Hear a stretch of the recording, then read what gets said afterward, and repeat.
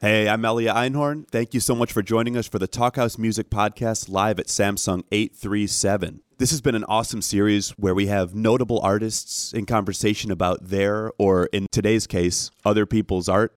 So far, we've had Hamilton's Javier Munoz in conversation with Hedwig and the Angry Inch's John Cameron Mitchell, Wyclef Jean in conversation with the Arcade Fire's Will Butler about the Fugees' seminal record, The Score, on its 20th birthday.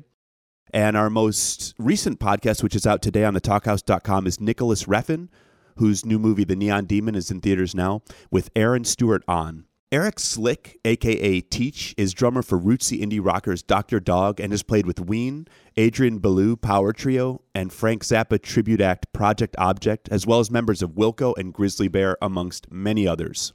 He recently wrote an amazing piece for the Talkhouse about his Danaticism, or his fanaticism for the band Steely Dan. Eric is also one-third of Philly noise punk band Lithuania, alongside today's other guest, Dominic Angelella, who's also played in Dragon King. The two go way back, and Steely Dan has been a big bond between them. They were kind enough to come by Samsung 837 to discuss the one, the only, the multifaceted and complicated Steely Dan. Guys, can you please introduce people who may not know the Dan to a little bit of the music and history? Absolutely. Well, Steely Dan is our favorite band ever, maybe? Yeah, it's definitely up there. It's definitely up there. We bonded over Steely Dan in around 2005. We were both students at the Jazz School University of the Arts, and we got really into the Dan. The Dan formed, I guess, in around 1967 at Bard College. Is that correct, Dominic? Yeah, I believe so. Yes. You know, honestly, I'm not too big on the Wikipedia edge of Steely Dan. A lot of it has been a personal journey for me and their music. So I'd like to leave this with you. I think you know sure. a little bit more than I do. Well, Steely Dan formed around 1967 while they were at college. Okay. And their first drummer, a lot of people don't know this, was the raging actor Chevy Chase.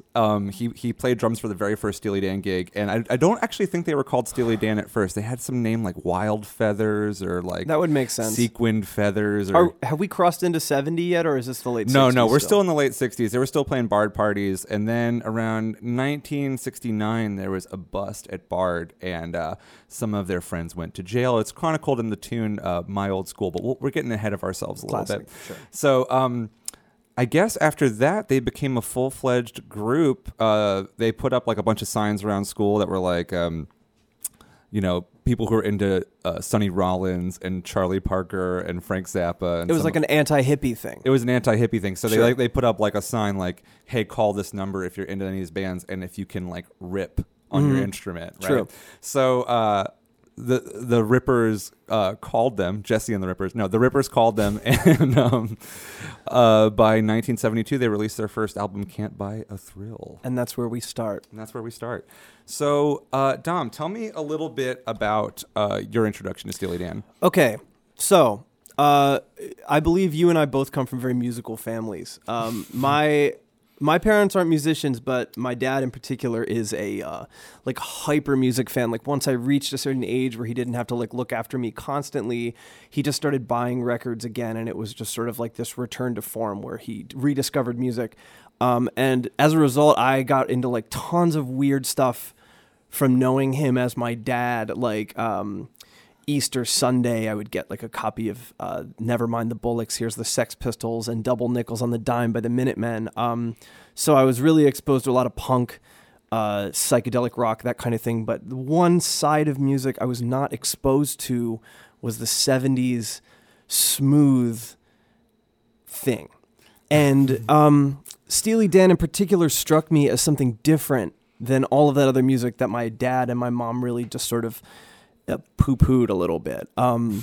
Yeah. So in a way, Steely Dan was my punk rock. You like how I just laughed when you said poo-poo? Yeah, well, it's all about the language here. Yeah. It was so different than what I was used to. There's all this weird instrumentation. It's not jazz, but it's not pop music. It exists in this sort of weird middle ground. So I was really intrigued in it. And then when I went to jazz school, sophomore year, I joined the Steely Dan Ensemble. Which was a really interesting experience and allowed me to get a deeper knowledge and understanding and appreciation of this strange band. And I feel like it is very apt that we are here in New York City right now, the two of us discussing. I know. Part of me feels like the two primary songwriters of Steely Dan are just going to waltz in at any moment. Yeah, and like immediately take down everything we're saying. Because another thing about this band that I love so much is just the brutal sarcasm that emanates every single lyric in this band. It's unrelenting. It's unstoppable. But what the heck are they singing about, these Steely Dans? You know?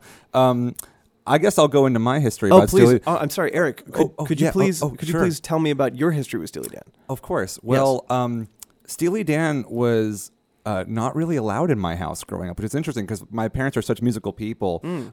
But my dad was way more into like blues rock, so like Cream. So we have like a shared history here. We have a little bit of shared history here. Yeah, it seems like my dad was really into blues rock and progressive rock, and surely like Steely Dan would pop in there somewhere. And we actually had every Steely Dan record on vinyl, but it was sort of like my dad would make these passing comments like, "Those are your mother's records," and I'd be like, "What does that mean?" And then we got AOL. For our younger listeners, can you explain what America Online? That's America Online. Okay. You would get a CD in the mail, yes. And that would be the software that you'd install in your CD-ROM drive on your tower of a computer. Okay. That took up about half of the room. Thank you. The computer room. You used to have a computer room at your house. I feel like people still might. Yeah, but we had like a computer. That was like the computer room. So anyway, my mom's first AOL screen name, which is okay because it's dead, so don't worry about this. No one can email my mom.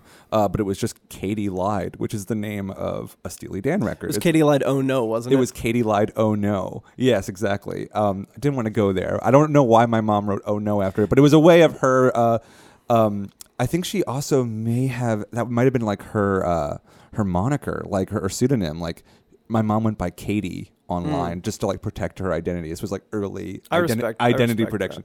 So I remember being like, so like the Dan was just like in the ether in my house. Like it was like my mom's thing, and my dad would be like, "No, we're never going to put on Steely Dan records." And then, so in the article I recently wrote for the Talk House, I talk about the first Project Object tour that I was on, and I was geeking out on drum forums, and Bernard Purdie, the drummer for many Steely Dan songs, popped up, and it was like, oh, there's this beat that Bernard Purdie is this like signature beat called the Purdie Shuffle, yes. Which sort of is like this slinky like. I mean, I can play it. We can play it later. Sure. We can roll a song with the Purdie Shuffle. But then it led me to Babylon Sisters from the Steely Dan record Gaucho, and also Home at Last too. Yes, Home at Last. Yeah. They're basically the same beat, but I feel like the most refined version of it is Babylon Sisters. That's interesting because I got into it via Home at Last. Oh yeah, and that's a great segue because Home at Last was one of your first big Dan moments, yes. Right? Okay, yes, so we both bonded over Purdie Shuffle songs. I think that's interesting.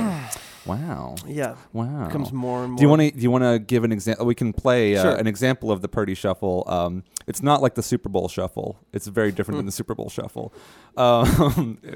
Anyone know what the Super Bowl Shuffle is? I don't know what the Super Bowl Shuffle is. It has to do with the 1986 Super Bowl. It's okay. Just don't worry about it. So here is "Home at Last" by Steely Dan, and we'll be talking over it and with it. You can't fake that funk.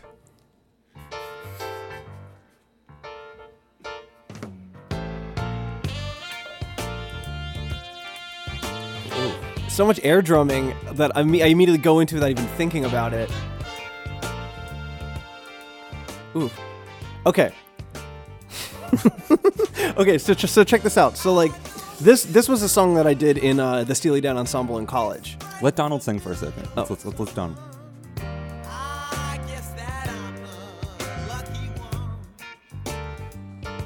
There's just so much going on. There's so much going on. Listen to that headroom. You can turn it up and it just sounds better. Yeah. So this song was a Steely Dan Ensemble song, but I already knew about it because in my earlier days I was a folk punk artist around 17, 18, and one of my favorite singer-songwriters at the time, John Darnielle of the Mountain Goats, covered a Steely Dan song, which we will get to later. but I decided that I was going to do a folk punk version of Home at Last. Oh, wow. Which is lost to the ages unless you overpaid for my tape on my first folk punk tour.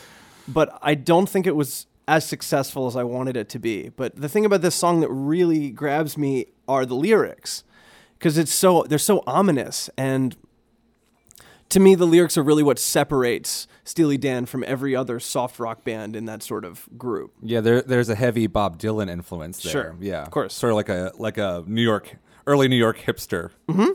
Yeah, totally. It's no surprise that the name Steely Dan comes from the William Burroughs book Naked Lunch. Yes. Moving on from Home at Last, we have my introduction, which is also a Purdy shuffle beat for the song Babylon Sisters. Now, I just wrote in depth about this song online and talked a little bit about the character development of this song. But let's listen to a snippet of Babylon Sisters, and you can hear the similarities between Home at Last and Babylon Sisters. I mean, basically the same tempo. So I was fully obsessed with this song. Completely immersed in this song. Like the whole thing, or just the drum part, or everything about this song. What about it was so obsess-worthy to you? The electric piano sound. So check out this story. So I was on tour with Adrian Ballou in Georgia, and we were opening up for the renowned jam band Humphreys McGee. And they had this crappy looking keyboard backstage. And I was like, oh, I'm going to just futz around on it. And I hit the demo button, and it was Babylon Sisters. Wow. That electric piano sound was that keyboard. Okay. Oh, there's the shuffle. All right, I hear it. Yeah, it's the Purdy shuffle. Cool. It's like a triplet based. For all you musicians out there, that's a triplet. Ghost notes on the snare drum. Now, I recently saw Steely Dan play up in Port Chester. At the Capitol Theater. At the Capitol Theater with my good friend Brendan Mulvihill. And this song, I believe, was on the set list somewhere around Hey 19. And so when you talked about the connection between this song and Hey 19, I was interested.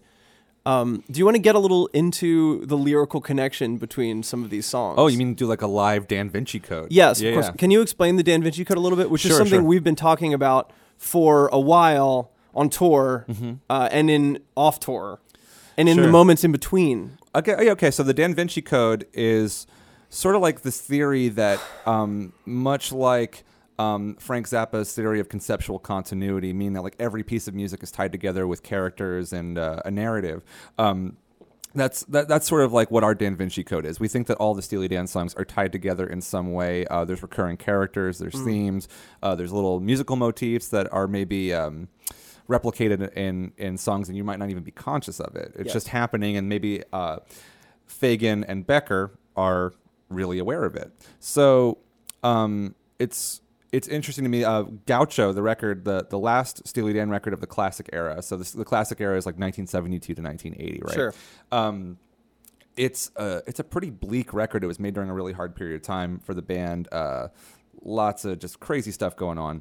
And Babylon Sisters is like this midlife crisis jam. And Hey 19 is also in the same vein. It's an older man with a younger woman, and they should not be together. They should not be in public together. It is shunned by society. So let's listen to a little bit of Hey 19, and then we'll talk about the monologue in Hey 19, which is a very important part of the live aspect of Steely Dan, but we will get there in a second. Ooh. Right? I mean, you just want to pretend to bend that string, baby. You do air synthesizer. Way back when in 67, the year they were at Bard. I was a dandy apricot. I was a dandy apricot? Is that what he said? I don't think so. Sweet things from Boston, so young and weird. Ugh. That snare drum sound is perfect. So, I gotta think about this for a second. See, so the thing I'm trying to figure out is like these lyrics are so unrepentant, like does not paint him in a positive light at all. Is Fagan aware of this? Do you think he's portraying a character, or do you think this is him? I think he's portraying a character. You think so? I mean, I think so too, because this character exists in so many Steely Dan songs. This sort of old hipster past his prime, trying to navigate a world that is no longer relationships. Really, he's trying to navigate friendships and relationships. Okay, so recently Eric and I realized that there was like a through line from this 2016 concert that I attended and a concert almost 10 years ago that you attended. And where was this concert? It was in Ottawa. Okay, what kind of concert was it in Ottawa?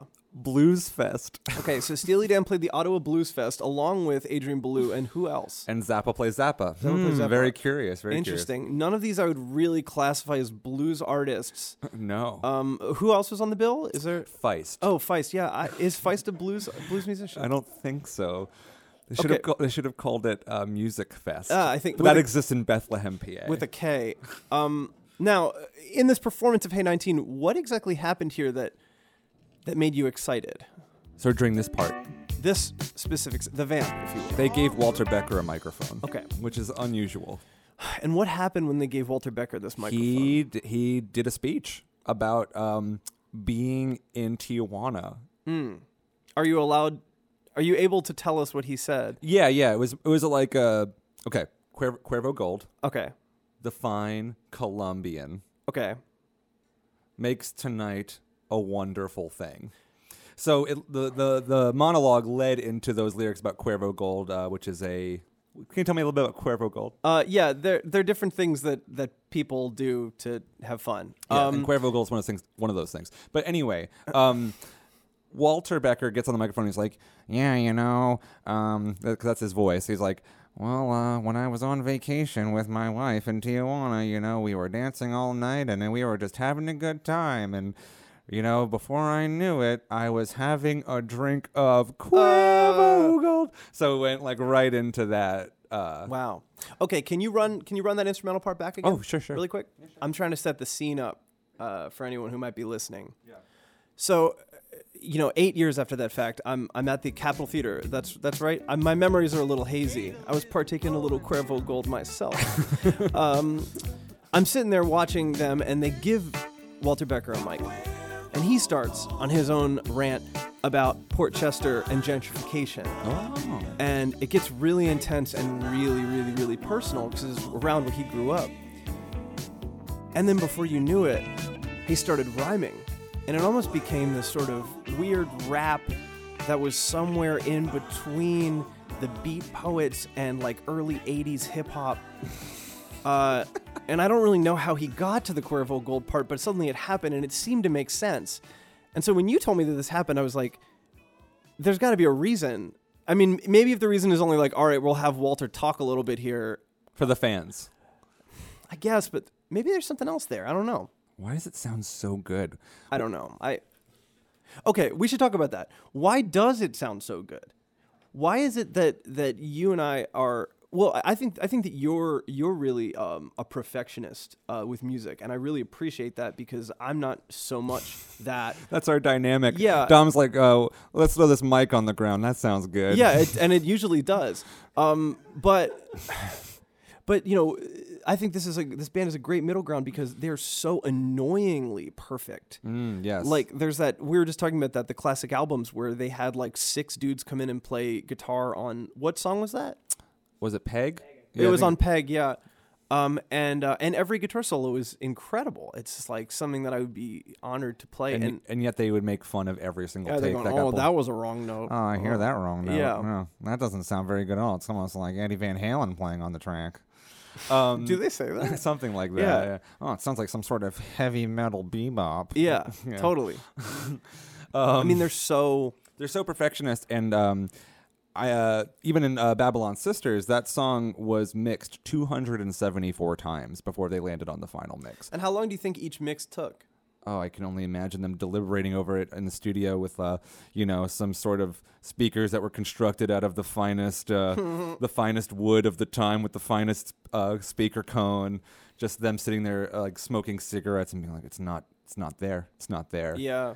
And hearing frequencies that other people don't hear. And actually, I find a lot of similarities with that in my work with Dr. Dog, because Scott and Toby, the songwriters in Dr. Dog, they will also sit in front of the speakers for hours and hours and hear frequencies that I just don't hear. Yeah, that's so crazy. I mean, it's so wild that some ears are attuned to that, and Like you hear that, You're you like- hear that, and I'm like, where is that? Is that your tinnitus? What is that? it's like whenever I feel like this way when I deal with drummers, when you guys are like, oh, there's like this ping on the snare that I'm just like, it sounds like a snare drum. Oh, you mean like the Metallica Saint Anger snare Yeah, drum? like it sounds like Saint Anger, and Like then, dong dong. Yeah, sure, yeah.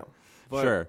But I thi- everything on these tracks are so perfect. I think that in today's musical landscape, there's sort of a lack of attention to the production qualities, with the exception of a very few records. The couple records that have come out in the past year that I've been really blown away by, like Chris Cohen's record or Yeah. Andy Schauf's record, where it's like you sense that there's a real attention to detail. But I think on the whole, a lot of people are making music in their computer. A lot of people are making it on the cheap. So the sound quality of something is... I got Neil Young in here. Or something. Really, you should buy my Pono device. I like how I'm giving everybody the same voice. Yeah, too. it's great. I'm giving every old like curmudgeon the same voice. My Pono.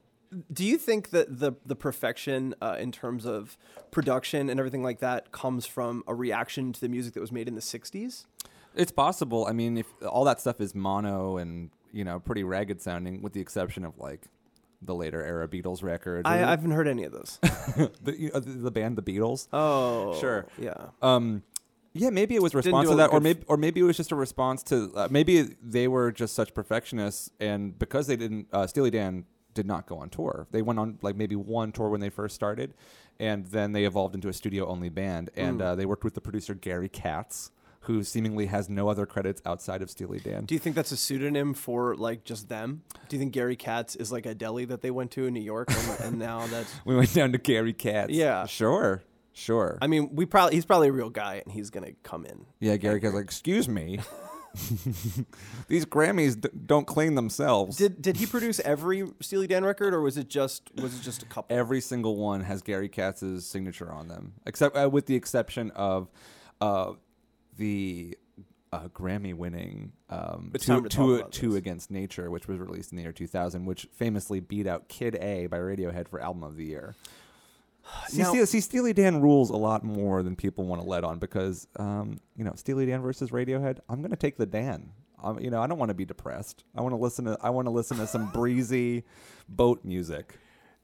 Yeah, but you were like, we were driving around listening to that new Radiohead song, and you were just like making fun of the lines and stuff like that. Oh, so. yeah, I know. I'm just a hater. It's okay. That's what I love about you. But ironically, Two Against Nature was probably the first one that I really listened to, because that was the one that my parents had. Because it was the year 2000, everyone still bought CDs, so they were like, oh, it won a Grammy, like let's cop. And I remember hearing that song Cousin Dupree and just thinking like, what is wrong with these people? Like this song is just about like being in love with your cousin, and the fact that they like were just like, okay, we're gonna just make a song about this. Sounds good. That's what Steely Dan does. They're controversial.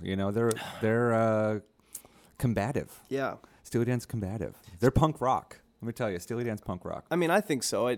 But Producing the records, just the two of them with Gary With Katz. Gary Katz, just whoever doing that it all, is. doing it all on their own dime, yeah, all on their own dime. on their own double nickels on the dime. So that's we should talk about that. We can talk about that in a second. We're getting a little tangential here, because I think we need to complete the Dan Vinci Code a little bit for Hey 19 and Hey 19 and Babylon Sisters. Please, because it continues after that. So I guess we just made the connection that the character in Hey 19 and Babylon Sisters is probably the same person, because Babylon Sisters talks about a man who is way past his prime, Yes. hanging out with younger women, doing all kinds of crazy stuff. And then you've got Hey 19, which is like the nighttime scene. They're at the bar. No, we can't talk, we can't dance. Like, I'm realizing that you're out of my league. I'm an older man. This is not going to work. It's probably Chuck Steiner, who I bring up in the article. He's a character that I've created that I'm using as a pseudonym for, much like my mom using Katie as a pseudonym for her AOL screen name.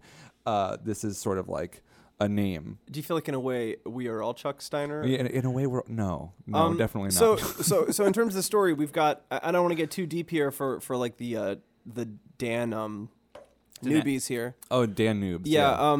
So if we're looking at this as a story, right? The Danube. You've got, That's the blue Danubes. That's what we're gonna call them. Okay. So this whole Dan, I'm going to do a little quick sidetrack here before we get back to the story. This whole Dan, putting it into words as to reference Steely Dan, I thought that this was something that we had come up with stuff like the Da Vinci Code or like saying dumb stuff on tour about Steely Dan. But then when I went to see them, Fagan got to talk for a second, and he sort of played a little jazzy number on the piano, and then reached in got really close to the microphone and said, "This tour is called The Dan Who Knew Too Much. This band is called The Dan Who Knew Too Much." And I just was dumbfounded because I was like, this is just something that they've been doing. They're in on the joke. This is an inside joke. They understand how ridiculous they are. Their tours have famously had very strange names, Yeah. like the Cantaloupe Gorgonzola tour. They're not. It's not that, but there's the Cantaloupe Gorgonzola is a pretty good name for a tour, though. And my friend Steve one time called me. I think this was 2 years ago, and he is someone who I think he knows more about Steely Dan than I do. And he went, "Have you seen the tour routing for this tour? It's funny." And I said, "What do you mean?" And he goes, "The places they're playing are funny. They're playing in Peoria. They're playing. They're not playing in any major cities. They're playing in these like funny sounding name towns." And he went, "They're doing this on purpose. Don't you understand?" They're doing it only around like third market Guitar Center locations. Yeah. They're like tertiary market. Like this is where that like least successful Guitar Center is. This is where like all the Dan. This is where we're selling the most Dan songbooks. Yeah, but I think maybe they want to see these places. You know. I think so too. I think they're probably bored of touring the States, and I don't think that Steely Dan tours Europe that much because of Donald Fagen's Kidney Crystals. Which, if you read his book Eminent Hipsters, which I highly recommend on Penguin Classics, he talks about. He basically complains for 50 pages about how he's got kidney crystals. I forgot that his autobiography is in Penguin Classics, like along with like Frankenstein and like Grapes of Wrath, The Great Gatsby, and I mean Eminent Hipsters. it's up there. You know, it's definitely up there. It makes so much sense. It's definitely high. It's high on the Goodreads list. So anyway, back to the Da Vinci Code. I think that these two songs that you're talking about fit perfectly in the middle of this story, which begins with something like "Ricky, don't lose that number." Kid Charlemagne. I think it starts with Kid Charlemagne. You think the story begins with Kid Charlemagne? I think the story begins with Kid Charlemagne. It's a drug dealer who gets caught by the cops, or he's about to get caught by the cops, and then he leaves town. He leaves San Francisco, where he's located, and moves over to L.A. because the L.A. scene is way more his speed. Okay. San Francisco's a little too dangerous for him. Can't really operate his business. He was the king of his scene in San Francisco, but he outgrew it. Which in a way is interesting because Kid Charlemagne sampled by Kanye West on the album Graduation, which has a similar idea. You know, he no longer can be held down by his beginnings and is now expanding to this level of superstar, which has a lot to do with Los Angeles.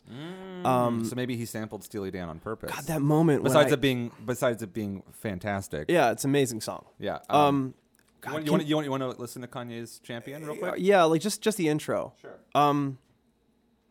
Man, the first moment I heard that when I got the Graduation leak, like, you know, though I bought it legally later, so he could beat 50 Cent in like the Kanye 50 battle. I was like, man, I knew that Kanye was cool, and he like that record had Can on it. It had the song "Drunken Hot Girl." Yeah, that samples Can from. Is it from Tego Mega or is it from A.G. Bamyasi? A.G. Bamyasi. Okay. Yeah. Let's listen to a little bit of Champion, which samples the song Kid Charlemagne. Kid Charlemagne. Yeah. Champion in their eyes. Yes, I did. Did you realize? Wait, did you get the clean version? Yes, I did. Well, you understand. Yeah. You understand what Champion is sampling. It's the song Kid Charlemagne, which is the beginning of Chuck's story in the Da Vinci Code. Yeah. So, however, the sampling doesn't end there, which I think really is a testament to the groovy nature of Steely Dan. Yes, because we're not the only people who appreciate it. It's true. Peter Guns and Lord Tariq. Yes, and of course we've got British girl group All Saints. Did you know that All Saints have sampled Steely Dan? I believe All Saints was the group most famous for covering Under the Bridge. By Red Hot Chili Peppers? Yes. They did? I would recommend you listen to it. It's sometimes I feel yeah, like that. Yeah, it's horrifying. Well, okay. So All Saints covers a song that still confuses me to no end, a Steely Dan song called The Fez, which is from The Royal Scam. This song is only 2 lyrics. This is probably the least verbose Steely Dan song in the catalog. Yeah. There's no story to it other than The Fez. It's we can listen to The Fez and then we'll listen to the All Saints. Yeah, drop sample. the beginning of the Fez and then drop the beginning Sure. of the All Saints thing. Steely Dan was really into doing these kinds of intros around this time period. Kind of like a Philly disco. I believe this is also Bernard Pretty Purdy. I think so.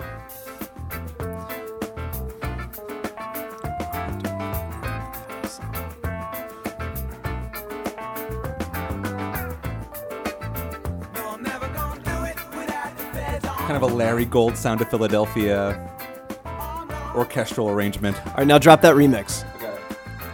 Let's run that back. This is All Saints.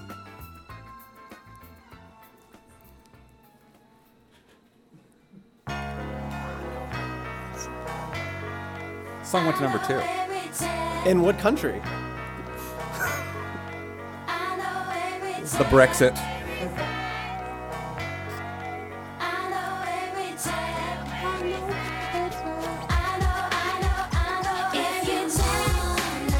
You get the idea. So it sampled elements of The Fez from 1976's The Royal Scam. I was thinking about that when we were earlier discussing the significance of the Fez, along with whatever our theories are for the lyrics. I think it acts as sort of a palate cleanser on that record. It's a heavy record. There's Caves of Altamira. You get a lot of stuff. Caves of Altamira. Green Earrings. Can we talk about Caves of Altamira for a second? How No our problem. drummer in Lithuania, Ricardo, was in a band called Altamira, named after the Caves of Altamira? It goes deep. Y'all wear like free jazz noise punk stuff, right? Yeah. Yeah. So maybe See- that's a good transition into punks who love Steely Dan, like ourselves. Okay. So you and I bonded over Steely Dan when we first started our group, Lithuania. I'm pulling my notes out here. This is where it's important. This is very important. Keep going. No, it's okay to pull your notes out. It's cool.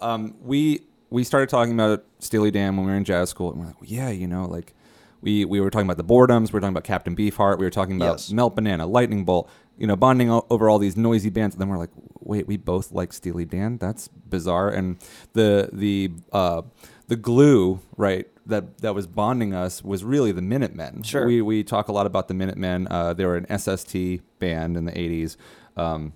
Made some of the greatest punk albums ever, including one that we talk about, and one that's already come up is Double Nickels on the Dime. Yeah. And sure enough, like halfway through Double Nickels on the Dime, you get a Dr. Wu cover. So I'll play a little bit of Dr. Wu from Steely Dan, and then we'll play the deconstructed punk version of Dr. Wu. I can't wait. This is probably my favorite cover ever in the history of music. So original Dr. Wu on the album Katie Lied. Yes. At AOL. Also, the only band I ever want to do air piano to. The chords are so good. Is that Chimes? Yeah, it's wind chimes. I think this is probably keys with reverb on them. Katie tried. I was halfway crucified. I was on the other side. You can sing along to it. I couldn't do it justice, man. You walked in. Fagan, if you're listening, great vocal take. Seriously. I mean, what did Becker really do on this song? Oh, come on. Don't ever bring that up, man. I'm going to get hate mail from Walter Becker. Seriously. He's more powerful than you realize. He's going to stab me with his steely knife. Okay, so Okay. So let's move are on. you with me, Dr. Wu? 'Cause- By the way, there is a dentist in Philadelphia Named Dr. Wu. Wu. Yeah. And every time I walk by, my heart just bursts with joy. Minuteman. Oh, yeah.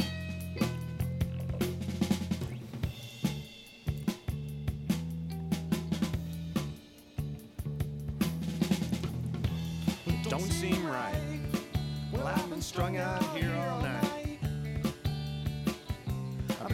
the taste you said you'd bring to me.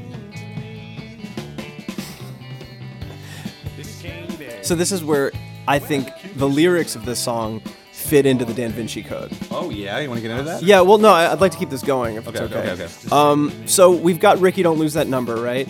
And then this, to me, is like the in-between period in his life where he's starting to kind of do his downward, spiral, if you will. Oh, sure. Into Bring sort Nine of, Inch Nails into it. like, old age and being washed up. He's seeing like the negative side of like the dark underbelly of this city of Los Angeles that he loves so dearly. He's waiting on someone, is going to give him a taste, but this person isn't coming. And I think it segues perfectly into Deacon Blues. So the one thing I wanted to talk about something else. Last year, Steely Dan played the wonderful Coachella Festival. Oh yes. And I remember there was this sort of moment where we had this like cultural reappropriation of Steely Dan. Yes. Where I think Pitchfork posted an article like, is it cool to like Steely Dan now? Like the top 10 Steely Dan songs you may have missed. Vice wrote an article about how Steely Dan was great. And yeah, we're not riding any coattails here, but No. I'm excited that there's a Dan resurgence. You know why we're not riding any coattails is because it stopped. Like it was probably like a 2-month period, and then it was out. And you know who replaced him? The Grateful Dead. But let me tell you something. If we could somehow get some kind of charity benefit compilation where everyone covers Steely Dan, I think we could really bring this back. Like we get Michael McDonald. Yeah, I'm thinking we go for the younger crowd. Like I think we could do Mac DeMarco. Yeah, we could do Mac DeMarco Tame and Impala. the dude from Dive. War on Drugs still heavy Steely Dan. You know. want to talk about the War on Drugs Steely Dan connection? I mean, I feel like War on Drugs are maybe one of the bands that is like a perfectionist. Yes. Like they spent a lot of time in the studio perfecting their sounds, and that record sounds really good. That's why that record stuck out. Yeah. It took like 3 years to make it. We could get like Wilco and Becker doing Dirty Work together live. I think it would be fantastic. We should definitely get Mac DeMarco on Reelin' in the Ears, though. Yes. Yeah. But there's something I wanted to read, if I'm allowed to. Oh, wow. Okay. So during this time, this tour that was led around Coachella, Donald Fagen posted a live tour diary. And I believe that even in his age, he has not declined in sarcasm. He's mellowed out at all. And to me, this is a really great example of why they're so different than most other musicians. This is him at Coachella. Like the previous Friday, most of the music I heard was in the circa 1965 Dylan-esque mode, minus Genius or anything like that. I've been hearing this stuff for more than half a century, and it's getting pretty dreary. Geez, that's how I started out more or less. I'm sure these guys don't even know they're doing early Bob. At least hip-hop, which is tough for me to listen to, has got a few genuine eccentrics. Maybe something awesome will turn up. Maybe not. As the empire declines, so does cultural literacy and almost everything else. Ironically, high technology, once thought to be the savior of civilization, has become our Alaric I, our barbarian invasion. Increasingly, it looks like life in the future will be nasty, brutish, and long. Wow, and he's even using the decline of the empire again. He's always talking about the empire, Babylon sister. He's talking about the Babylonian empire. We're making connections left and right, baby. Yeah. I wonder. These themes that he's talking about, he's been talking about them for the entirety of the career of Steely Dan. So now he's just applying it to his own tour diary. He's also probably has irritated kidneys, and he's at a festival, and he's very upset because the porta potty is closed down, and he's got nowhere to go. Yeah. So he's forced to watch, AC/DC. Oh, yeah. Didn't he say he didn't know who AC/DC was? Donald Fagen does not know who AC/DC is, which is incredible. I just love when that kind of stuff happens. We're like, I just never heard of AC/DC. Big whoop. They sound like Bob Dylan to me. Wow. Bob Dylan AC/DC connection. Didn't think that was going to happen today. We did it. Yeah, we make did. all tons of connections. Yeah. Here. So now that places us in 2016. Yes. Where do you think the Steely Dan resurgence is going to go? Is it up to us, Lithuania, to carry on the torch? Am I going to get like Dark Aviators and I'm just going to sit in the studio all day obsessing over a ride cymbal sound. It's tough because it's like, I don't really think anyone is really worthy to take up the mantle of the Dan or to carry the torch because it's so difficult. Like, it's not like a subtle thing where it's just like I think with that Grateful Dead compilation that just came out, it's like there's a lot of different ways you can reinterpret that music. But with Steely Dan, it's so specific and it's so tough to do it the right way. Like, I can tell you that we tried in my Steely Dan ensemble in school, but like it was okay at best.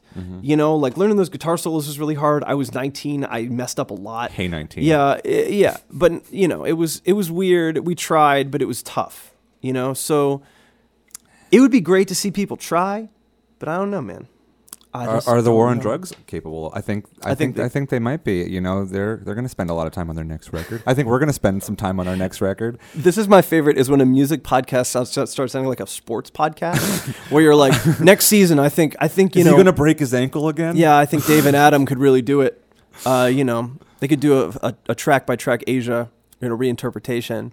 I just, you know, my goal in life is to eventually have someone make a classic albums about something that I've worked on, and then they turn it up and they're like, oh, that's just terrible. Oh, listen to that raggedy snare sound. Yeah. That bass tone is like Korn or something, you know? That's what I'm hoping. Not to say anything negative about Korn's bass tone. I love Korn. Yeah, you got to chill on that, man. I know, I'm a big Korn fan. I'm not a Korn hater at all. I'm a Korn apologist. Talking about new metal. Maybe band the Korn. problem is that we like too much music and we don't have any taste. Yeah. Do you want to cap this with like the main drag story? Oh my gosh. I feel like we need to talk about the main drag story. My friend Steve, who I discussed earlier, who talked about Peoria. He talked about how funny it was they were playing in Peoria. He really is responsible for me getting into some Dan choice cuts. He used to be in the band Dragon King, and one time we were on tour in New York, and he went to Main Drag Music. I didn't follow him, but he's looking at guitars, kind of walking around, and then out of the corner of his eye, he sees a long-haired, bespectacled man with his friend trying out different amps. As he gets closer to this man, he hears the man awkwardly mumble, "This is the tone I got on Peg." He realizes it's Walter Becker. He texts me and says, "Dude, I think Walter Becker's here." And I said, "You have to go talk to him." And did he talk to him? He did. And he said that he was so kind of bummed out that someone was talking to him that he didn't want to ask for a picture or anything like that. Sure. But he got to shake his hand, and I wish that I was there with him. But I hope one day, Becker, if you're listening, I would love to meet you. And I would love to ask you about the tone on Peg. How did you get that tone? What amp are you playing? Or his solo record, which we can talk about next time. Yeah. Hopefully there's a next time. Maybe next time is just like us in the car later. But yeah. Steely Dan rules. Yes. Thanks so much, you guys. That was thank you. That was amazing for both the newbies and the Donatics. Donatics, yeah. The Donatics. Well, listen, Eric Slick, Dominic Angelella, thanks so much for being with us, guys, here at the Talkhouse Music Podcast, live from Samsung 837. Thank you so much. Thanks for having us.